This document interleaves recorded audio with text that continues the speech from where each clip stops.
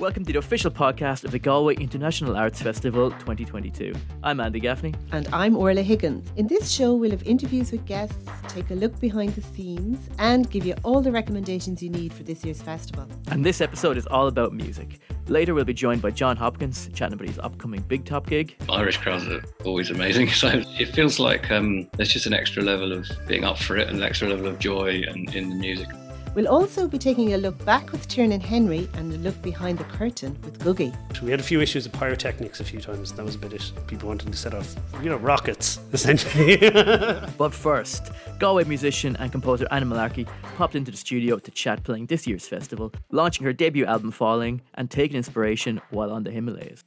Hello, Anna Malarkey, how are you? Hello, great to be here. Very happy out. The thing about the Galway International Arts Festival this year for you is a bit of a double celebration, because not only are you going to be playing, the night of the gig is also your album launch.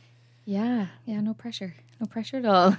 No, I'm very excited. Like, really, it's been a long time coming, and it's been great to have this date to kind of be like, right, you have to release it. I think like albums, I don't know, like it's like one of those things you're like, you kind of just want to keep minding it, and like it's great to have this date to be like, yeah, boom, it's going to be out in the world. Yeah. Do you work well to that kind of pressure? Does that kind of suit you better? That kind of feeling of like, oh good lord, the old deadline is coming. I actually love deadlines for when I'm composing, not for myself. Like I feel like that's great, but like I need deadlines when I'm composing for myself and other people. But it is very different when it's your own work, because like, yeah, you're kind of just like, but I need to wait for that feeling. I need to wait to know. Like some of these songs like have changed quite a lot over time, and like even we went to the Beekeepers in County Clare there to record. It's like this lovely space for artists to go to, and we recorded. I was with Frankie J. Pollard he was recording, the recording engineer, and Sam Wright, double bass with Paul McClure on accordion and bodhrán. We had Gabrielle Gonzalez come in with loads of flutes and low whistles. We had Anne-Marie Ryan come in with fiddle, and like just loads of musicians. It was great crack and recorded. But she then came home and I was like, right, I'm just going to start chopping all this stuff up and like messing with it. So then it took another life, and then you start playing it, and then it takes another life. So like there's just so many life forms. I'm just like, oh my God, like, and then at some point you have to go, right, that's enough. Like you've lived enough. Now it's time to go to another place and be listened to by other people. Yeah. And the album's called Falling, isn't that it? Yeah. Anna, and what was the inspiration behind it? Yeah, I actually found that really hard to find a name. And I was talking to my mom about it, and I was like, yeah, the album's kind of about falling in love and falling out of love. And she was like, we'll call it Falling. And I was like, okay, that makes perfect sense. So it's kind of... This is why you have the mammies, to be honest. Like, very helpful. So yeah, Falling kind of encapsulates, I suppose, a lot of it. But there's a song called Sleep, which actually was initially a commission by Galway 2020 for their handover. And that was a song kind of written about sort of letting things go, which, is a great skill. But actually the concept was sleep. I thought sleep is kind of like when you let things go as well in your psyche. So that song was actually initially a commission, and then I kind of built on it. And then there's another song. So that kind of, it does tie into the theme of falling, because you are falling asleep, which makes me very happy that there's like a pun, kind of. But there's also a song called Ishka, and that was actually a commission for a show called Arash Arish, which is a VR show. And so that's really, it was a poem by Nuala Ní Dhomhnaill. Yeah, so that poem is actually about sort of, living in America and living abroad, and, knowing that you have this Irish heritage, and you have this, she's, the character in this song is in therapy, and she keeps seeing the sea everywhere and seaweed and like all of this, just the smell of the sea. And it's like Ireland is calling her home, her sense of place. And in a way that kind of ties into this, the reason it's in it. Well, I love that poem and I think it's very beautiful and it really moved me. But it's actually the idea of like falling apart. So yeah, okay, you fall in love, you fall out of love. But then there's the self, I don't really think falling in love or out of love is really about just other people. I think it can be with yourself too. And that idea of like falling apart internally because your sense of place is, you know, maybe different.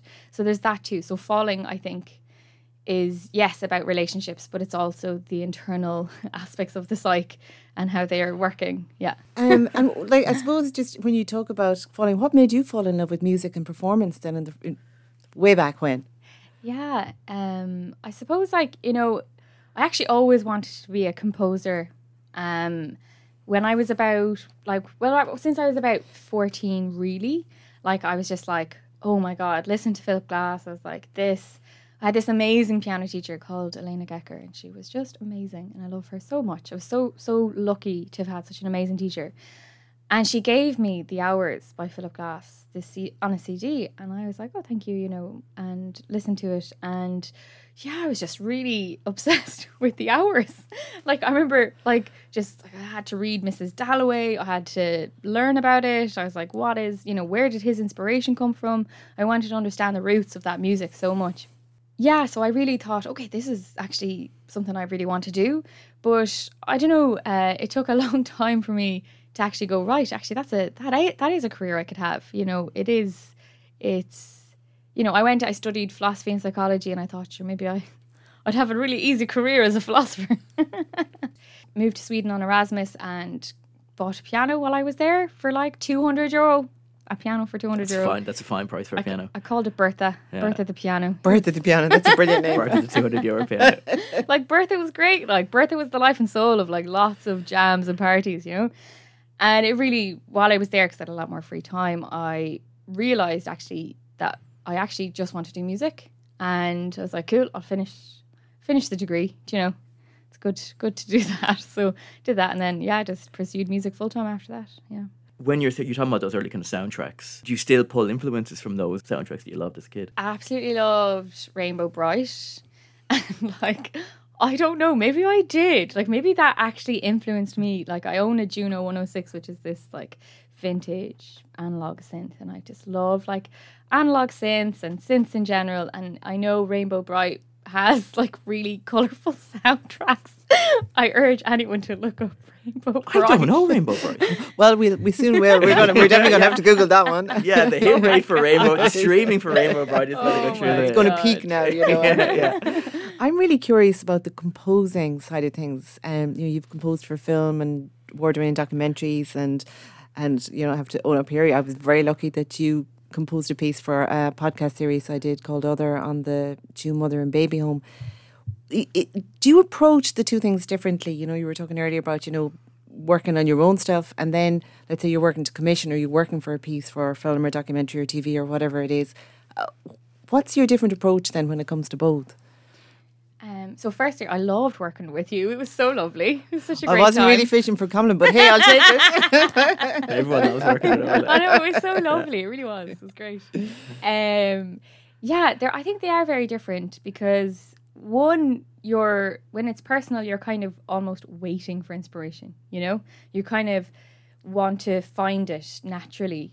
I don't really like to push it too much, you know? I don't really like to go, right, you're writing a song right now. I kind of want it to boil over and be a natural environmental effect. Whereas when it's a commission, I'm given inspiration. So like, I find it, you can just sit and you do it, you know? It's like, that's much more, I have my like professional hat on and I'm sitting down, I'm composing, and I kind of, I've got all these tools I can work with. What instrument, what key, you know, I'm thinking about all these very specific things before I do that. And I just go. Whereas when it's personal, I don't want to use those tricks. I don't want to think about those things. I kind of want it to be, I want to fall into it. Hey. She's always on it. Got the plug in everywhere. That's a pro right there. Yeah, like I even think like sometimes writing personally, well actually no, for both actually, it's really nice to explore with new instruments or new techniques. I think that's always really important. Like actually with your piece, I was really lucky, Liam King from Boffin Studio, at the Black Gate Studio actually, he let me use his tape machine, and like I just had the best time ever. And I was like, oh my God, I love tape machines, and it really inspired me. So it's like, sometimes it's like, okay, yes, it's great to be given inspiration, it's great to get inspiration, but sometimes an instrument or a device can be the driving force. And like at the moment, like the music scene is pretty vibrant in Galway, isn't it? At the moment, I mean, you have Padder and Liam and the Black Gate, and you have like Strange Brew, and you have, it just seems to be an exciting time to be a musician in Galway. Yeah, it is an exciting time. I mean, it's got a lot to offer. Do you know? Like I always just go back to Morton O'Connor, like that I was so lucky to live beside him when I was young and got to hear his pieces in his house, growing up, and that was amazing. And now we've got like Dahi, he's flying it, like, and houseplants as well. And we've just like Niamh Regan. There's just so many artists that are really taking the industry by storm and creating amazing music, like really just beautiful music that it's just really, really wonderful that it's coming from Galway. Yeah, it's delighted. And speaking of kind of Galway, you mentioned before about how you mentioned the song Ishkin, clearly like water and landscapes. And has Galway influenced you in terms of writing music? 100%. I remember I had this moment when I was in India, and I was up at the top of the Himalayas. No, I wasn't at the top of them at all. I was thinking there, she's buying a piano. She's buying a piano in Bertha. I hope she didn't carry the piano all the way to the top of the Himalayas. We need to start hanging out at him. Our lives sound so boring. Yeah. I just watched Stranger Things. Oh my god, I love. Yeah, I've been watching that. It's great. I actually played the video game, the little app game on my phone of Stranger Things. It's great. On top of the Himalayas. Yeah. Multi-talented. Yeah. But I had this moment up on a mountain where I heard the birds singing, and the way they were singing was not like how Irish birds sing, obviously, because they're different birds. But anyways, I'm just going to take that as fact that birds sound different in different countries, and I will believe that. I will go home tonight. They sing in different languages, Andy. Yeah. Do you know what I learned? Yeah. You never guess his name. Anna Malarkey said it must be true. Birdologist. Yeah. There's definitely a real Sit word down for and let that. me tell you a tale now about birds, right? So I was up there and I heard the birds singing differently as they do in Ireland. And it got me thinking about environment and how it influences music. Because these birds were like, it was just like, it really sounded like Indian music. I was like, geez, that's like, it was just really fast, and it was, it was just, it was cool. And then I suppose, growing up in Ireland, growing up beside the sea, like definitely had a massive influence on me. When I was about 5, we grew up in Inishturk, being on the swings out back, and you'd literally swing and you'd just see the sea the whole time. Like you just like everywhere you went on that island, you can see the sea.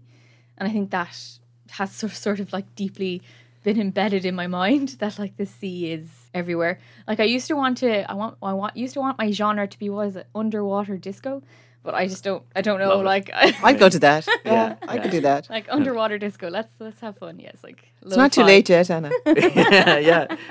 You are back playing live. You must have missed that side of things. Yeah, big time. Like it was definitely odd. I had like a good few gigs lined up, and then it was like boom, everything's gone. So ended up playing a lot of video games for about 2-3 weeks. Okay, it was 3 weeks. Yeah, video games for 3 weeks. It was great. Just to accept reality and just to go, yeah, cool, and then back onto it. But I think it kind of gave a whole appreciation. I think everyone kind of appreciates their social life and being able to go out, and so that's really nice. And it's really nice to be back and playing festivals. Do you think the album changed much over that time? Yeah, it definitely did. So I think it was in between the first and second lockdown. I think it was summer, or it was either the second or third, I'm not sure. And I was in so when I asked Sam to play with me, but during that one of those little breaks, I was asked to play just at a friend's gathering, just like nothing, and I was like, cool, maybe I'll ask Sam to play because he's a bassist, and it'd be nice to have someone, because you're kind of just, the whole lockdown was quite it was like isolating, so I was like, I actually I'm not interested in playing totally solo now. Like I kind of want to play with other people. So yeah, then started playing with Sam, and then out in Boffin late, just a few friends playing a bit of music. I turned to my friend Paul and I was like, Paul, would you be up for playing some tunes with me? He was like, yeah. I was like, cool, okay. And yes, and then we had a 3-piece, and like any gigs that came in those intermittent phases, I could play as a 3-piece, and I don't really think I would have done that. And that 100% shaped the album, like 100%, playing with Sam and Paul, because it's just a different sound. Like, I thought it was going to be a really electronic album. I was like, cool, it's going to be fully electronic. And then it was like, oh wait, no, it's very much electroacoustic, yeah, with folk, yeah. Wonderful Anna Malarkey. She launches her album Falling in the Roisin Dubh on July 14th, and tickets are available now from giaf.ie. And Anna will be back at the end of the show playing us an incredible live version of her single Falling Apart. Now, you can't talk about music in Galway without mentioning Gugai McNamara. Gugai programmes the music for Galway International Arts Festival. So to get a behind-the-scenes look at what exactly goes into putting artists on the stage, Andy popped down to the Roisin for a quick chat with the man himself. So, Gugai, I guess, when does the whole process, the end of one festival, when does it begin again for you? Sometimes it's 2 years before the gig. Sometimes it's just after the festival starts. Things would really start in motion, I guess, after, in August. That's when I'd start. But you'd always be looking all year. So, forever.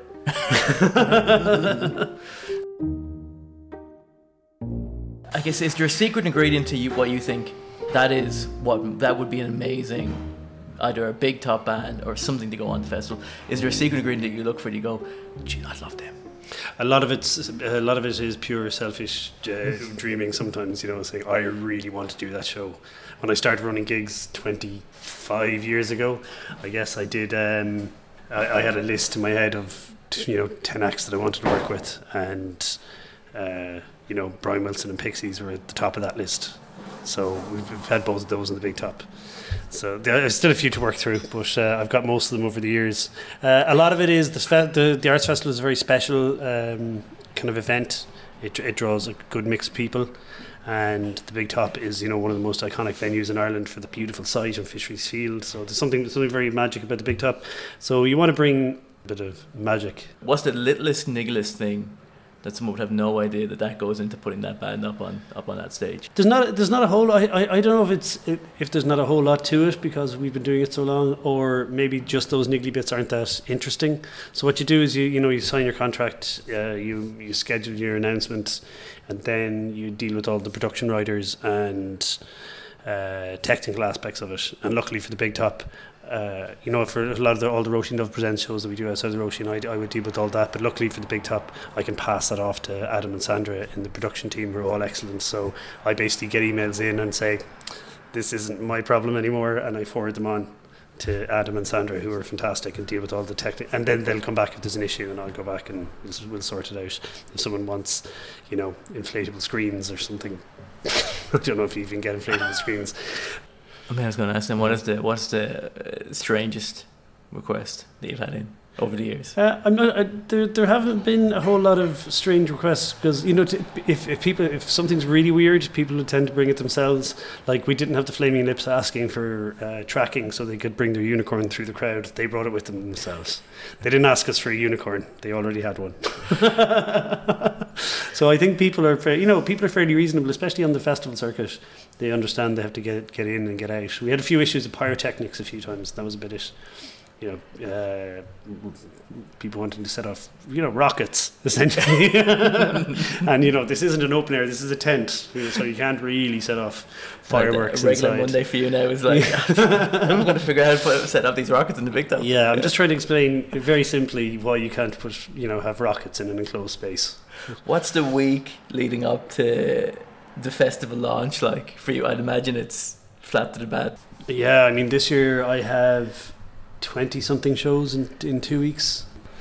So there's quite a lot of, structure to be put into place and making sure that everything's, everyone's got their sound specs and everyone's got their schedule right, and, the tyres of my bike are pumped up so I can be cycling back and forth to the Roisin and the Big Top a few times an hour, depending on what's going on. What makes a special gig in the Big Top?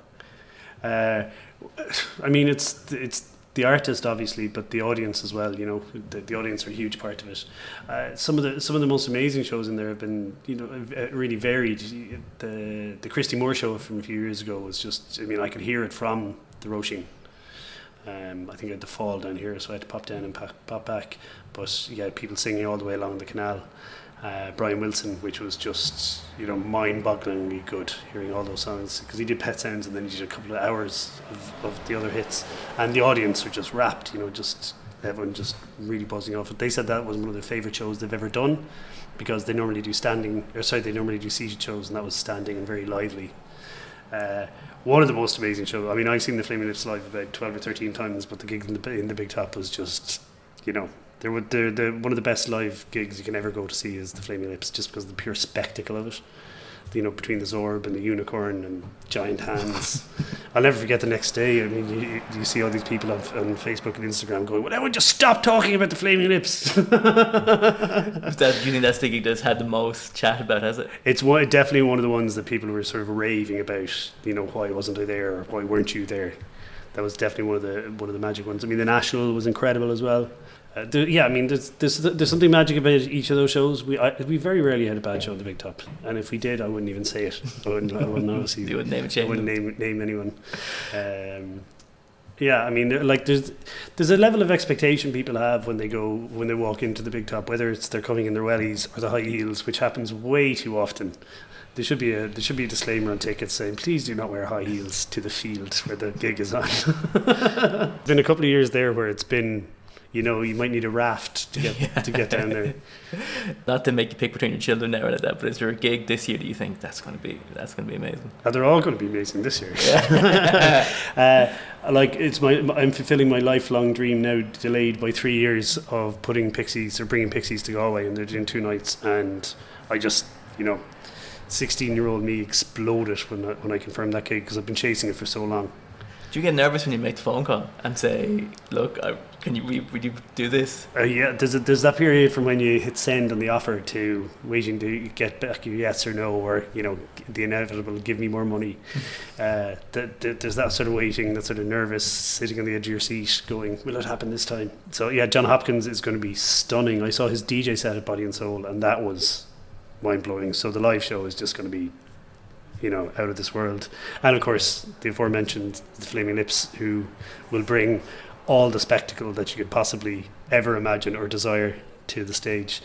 I know you said you've had everyone at the stage, but is there anyone then on the list that you think?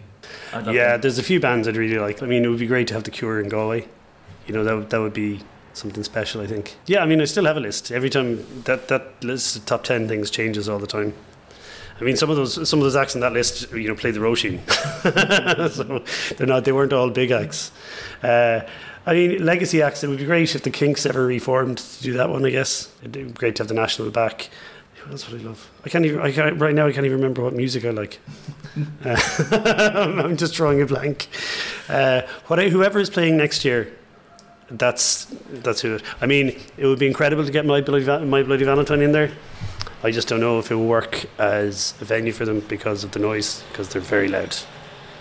And is there anyone like that you're working on next year? Do you want to secretly put in a little clue to? No.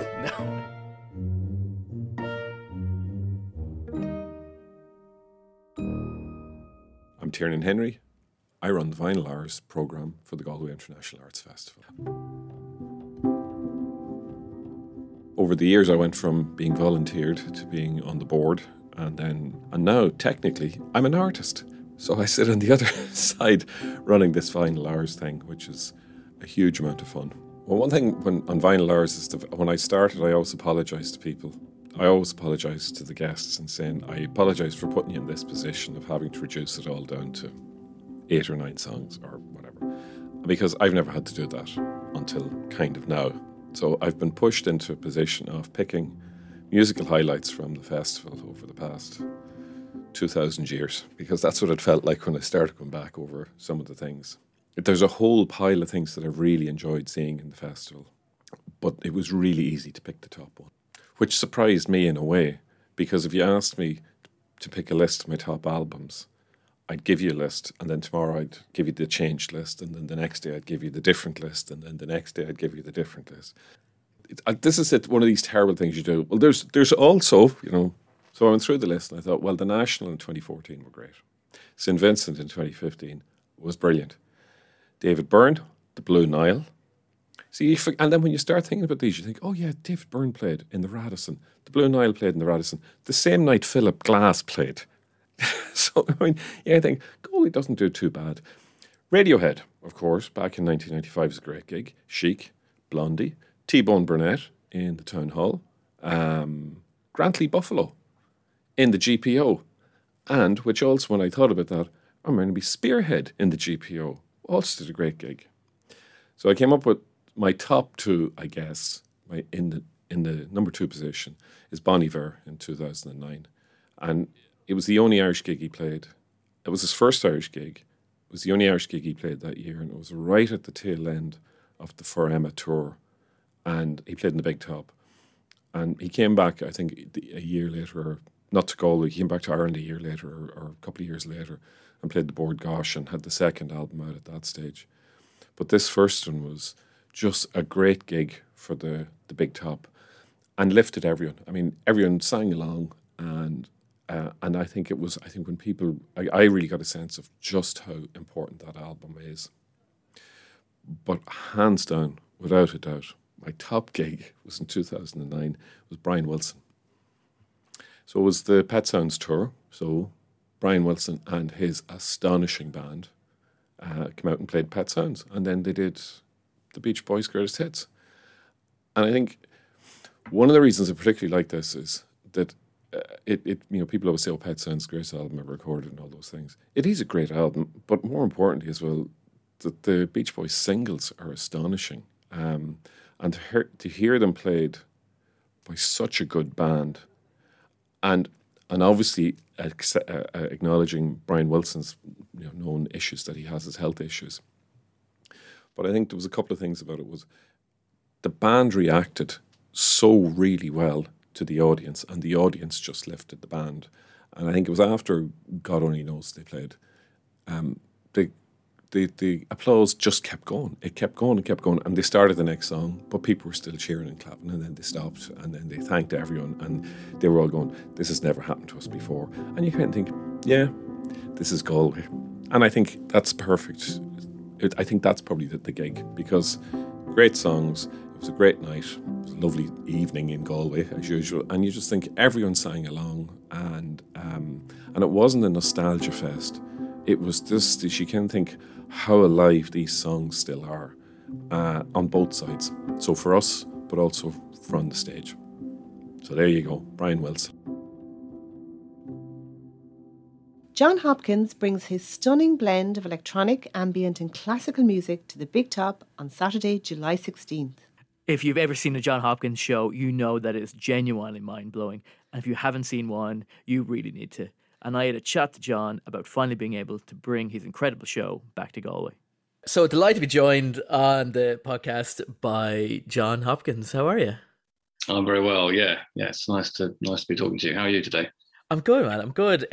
People have been really so excited and waiting for this gig in Galway for a long, long time. There's a genuine buzz about it. It must be nice that it's getting near for yourself, is it?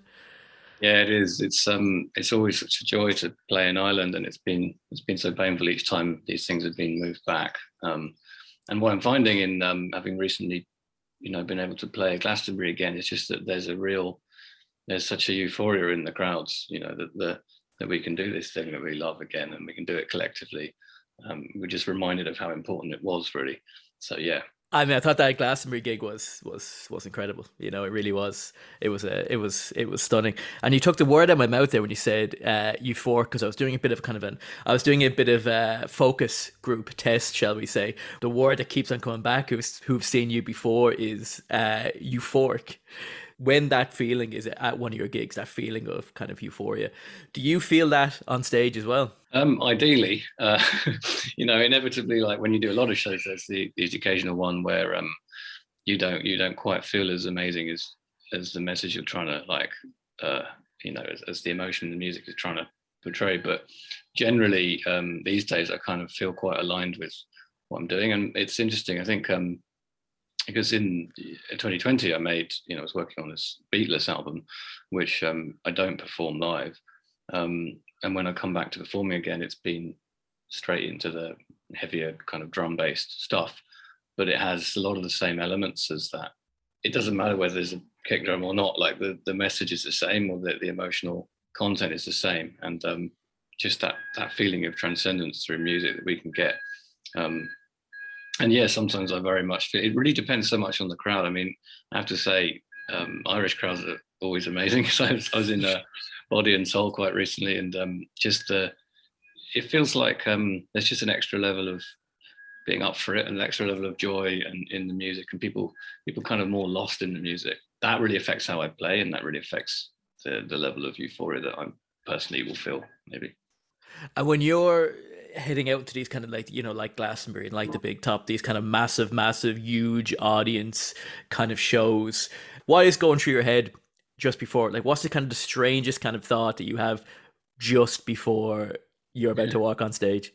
It's a really interesting arc, actually. Like, I think it's been years for me to really understand what's going on, what the kind of journey my head goes through. I think I've done a lot of training in mindfulness over the years, so I feel at this point I can step back and observe my thoughts a little bit, whereas I used to be consumed by them. And the thoughts I would have in the hour or two running up to the show would often be quite anxious, but they wouldn't be anxious about the music or the show. It'd be like a free floating anxiety that would attach itself to anything. And it could be a global event, it could be a relationship issue, or it could be something, really anything at all. And then the second you start playing, all of that disappears and it becomes about the music. And then after the show, the entire world seems amazing. So really, it's just a state of mind that can attach itself to anything. And it's quite useful to notice that and not to make any judgments on how you feel about things based on the hour before you go on stage, because obviously it's just an adrenaline thing and a cortisol thing. And sometimes I get super tired, which is weird. Like, you're so utterly amped up when you're on stage, but I think that maybe it's the body preserving energy to use on stage. I don't know. And then afterwards, I'm like unstoppably awake. So it's a roller coaster for the body, and I'm not sure it's the healthiest one. But then I don't know. I feel like it gives a lot back as well. So it's hard. It's a strange job, to be honest. Do you use subconscious a lot when you're in the kind of like the writing process and when you're creating kind of process? Yeah. Is that like a kind of a joyous process, just kind of like let that kind of take the wheel? Or do you ever is there kind of like two parts of your brain ever battling where you kind of have the subconscious saying, this is what I need to do? And is there ever kind of another side of your head saying like, no, this is what we need to be doing? Like, is there kind of like that almost like Gollum dueling? Yeah. Every time I've allowed there to be a battle in there, it's meant there's something wrong really with the music. As I've got older, I just increasingly trusted in the pure intuition, which is something you can foster, it's something you can kind of nourish with a meditation practice, just to trust more and more in that, and it gets louder and clearer as the years have gone on. You look back to like an album I made in 2000, it came out in 2008, but Insides, which was kind of made over a number of years, it's almost like you can hear me trying to find out what I'm supposed to be doing. Like there's different styles, there's different tempos, there's all these kind of very different types of sounds in there. It's like it hasn't really quite worked out what it is yet. I think that was me trying to vaguely fit into everything. And then I took some time away, and when I worked on Immunity, it was much more focused. And I think that was in that period of time I kind of went through some life changes and just kind of became really clear about what I loved and what I wanted to do through music. And ever since then, it's just been more and more in that direction. So with the most recent album, which is not exactly a commercially viable product, in quotes, just doesn't matter. It's like, this is what needs to exist, and it will have a different kind of life. You just got to write for the purity of it, really. And then, like I was saying, having come out of that and going back to performing, and also really, I released a new single recently with Anna, the Brazilian producer, which is like a total banger. So I'm quite into that side of things again now. You mentioned that last album, Music for Psychedelic Therapy. I love that album. I absolutely think it's beautiful. The Test Caves, that piece is incredible. Can you kind of explain how you went around creating that album? Because I know it was you and a few colleagues actually went out to Ecuador to capture sounds and went into caves. And how does that look like when you're creating your kind of like a Google Calendar for the day, going, right, going to create this tune and I'm going to be going down a cave now tomorrow now, lads? Yeah, so the cave expedition was a couple of years before I wrote the music. And obviously I went down there because I'm a big believer in saying, if someone asks you to go and do something like that and they're going to do all the arranging of it and it's going to be safe, then why would you not say yes? You know, it's obviously going to be a live experience. You're not going to regret it. So I just said yes without really thinking about much about what it might be like. And then it was a couple of years later in sort of mid 2020 lockdown times when I started going through the audio from that trip, most of which was field recordings done by my friend Mendel Kalen, who was there as well. And so I didn't like go down there and make music. I went down there to experience it. And really what was happening, I think, was like a seed was planted for that album down there. And I came back with the feeling of what it feels like to under the Amazon for a bit. And you don't need to consciously try and figure out a way of translating that to music. It will just happen because that's what the brain does. That's what the subconscious does. If you're driven to make music, it translates it. And, you know, music's there for where words can't do the job. So really there's no alternative but to go and experience it if you want to make something that authentically captures how it felt. And using those field recordings as well, like trying to incorporate them musically rather than just sticking them on top, was just the only logical way, or the way that presented itself really to me to do it. And then that all resulted in the rest of the album. It all just kind of grew on either side out from that. There's a beautiful kind of comfort to that album. It really does bring me kind of comfort. Is there anything that you throw on that just brings you comfort when you need a wee hug? Is there? Oh yeah, what do you put on? There's a lot of things. I mean, one of my main go-tos is Thursday Afternoon by Brian Eno, and also the two. So there's a lot of Eno stuff really. The two albums that he did with Harold Budd, The Pearl and what's it called, Plateau of Mirror. And these things I've been listening to since I was 19, 20, and they are like, you know, audio hugs, really. And it's something about the fact that they're infinitely listenable. You can't get them stuck in your head because they don't have melodies as such. That's the thing for me that's important. It's like, I can't listen to a song repeatedly without it getting stuck in my head all night, and that will then result in me not wanting to listen to it anymore. But true ambient, like the, you know, stuff, the kind of 80s stuff we did really, is kind of immune from that, or like I'm immune from getting it stuck, and therefore it has no downside, and it's just, you know, there's always a drone under there as well, so a long note that continues.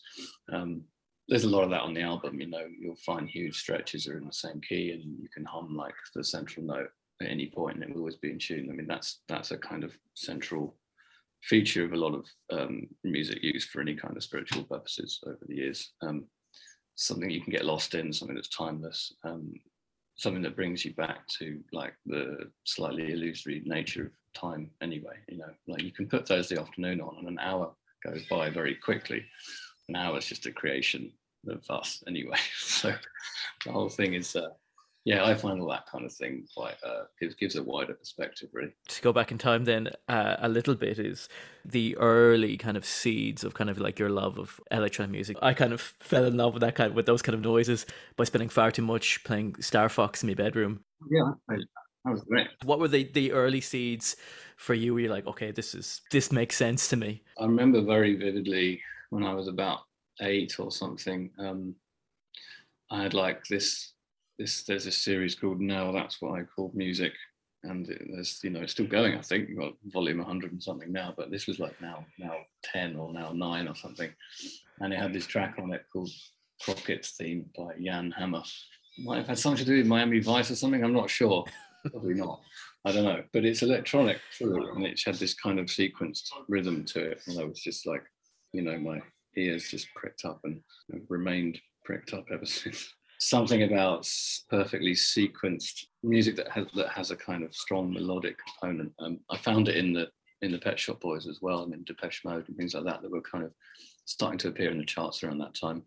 And any kind of early house music that I would come across, I just was obsessed with the programmed drums. I wasn't interested in listening to live drums or guitars really. There was just something there that never really let me go after that.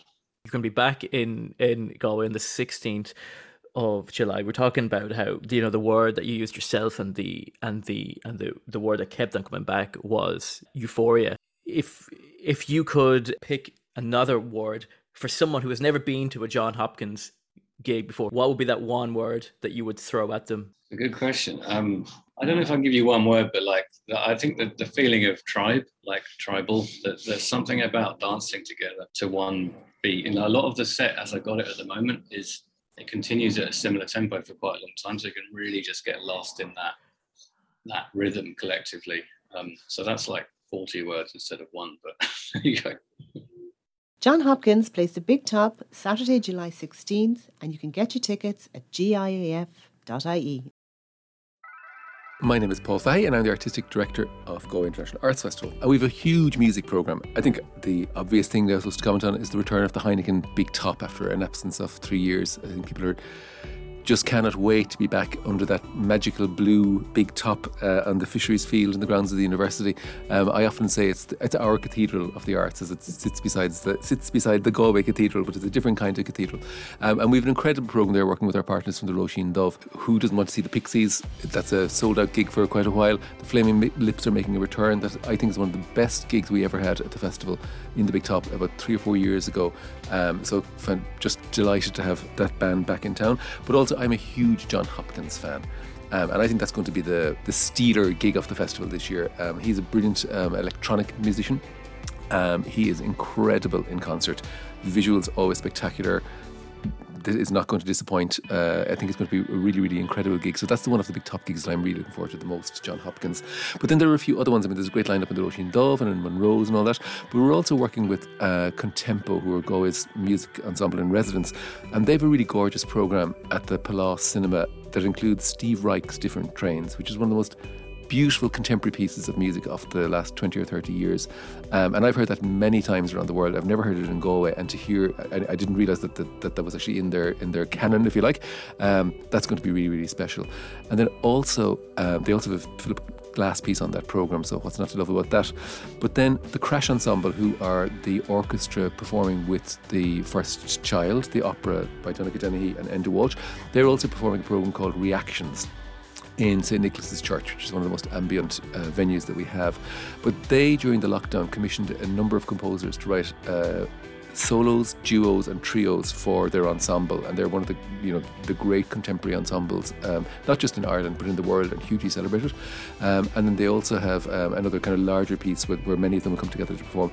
That I think is going to be a really, really special gig, because they are superb musicians. They're hugely in demand, and they're almost like our little orchestra in residence this year, because they'll be here for the 2 weeks. So I think that's going to be a gem of a gig, and one I'm really looking forward to. Thank you so much for listening. All the info you need can be found on giaf.ie. Join us for our next episode looking at all things theatre. But first, playing us out with Falling Apart from her debut album is Anna Malarkey.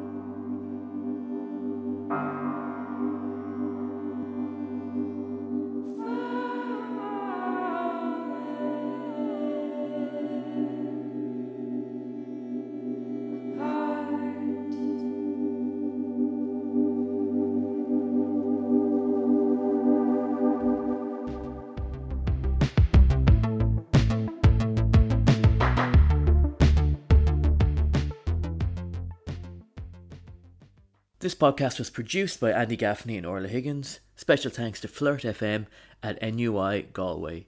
Information for all shows can be found at giaf.ie.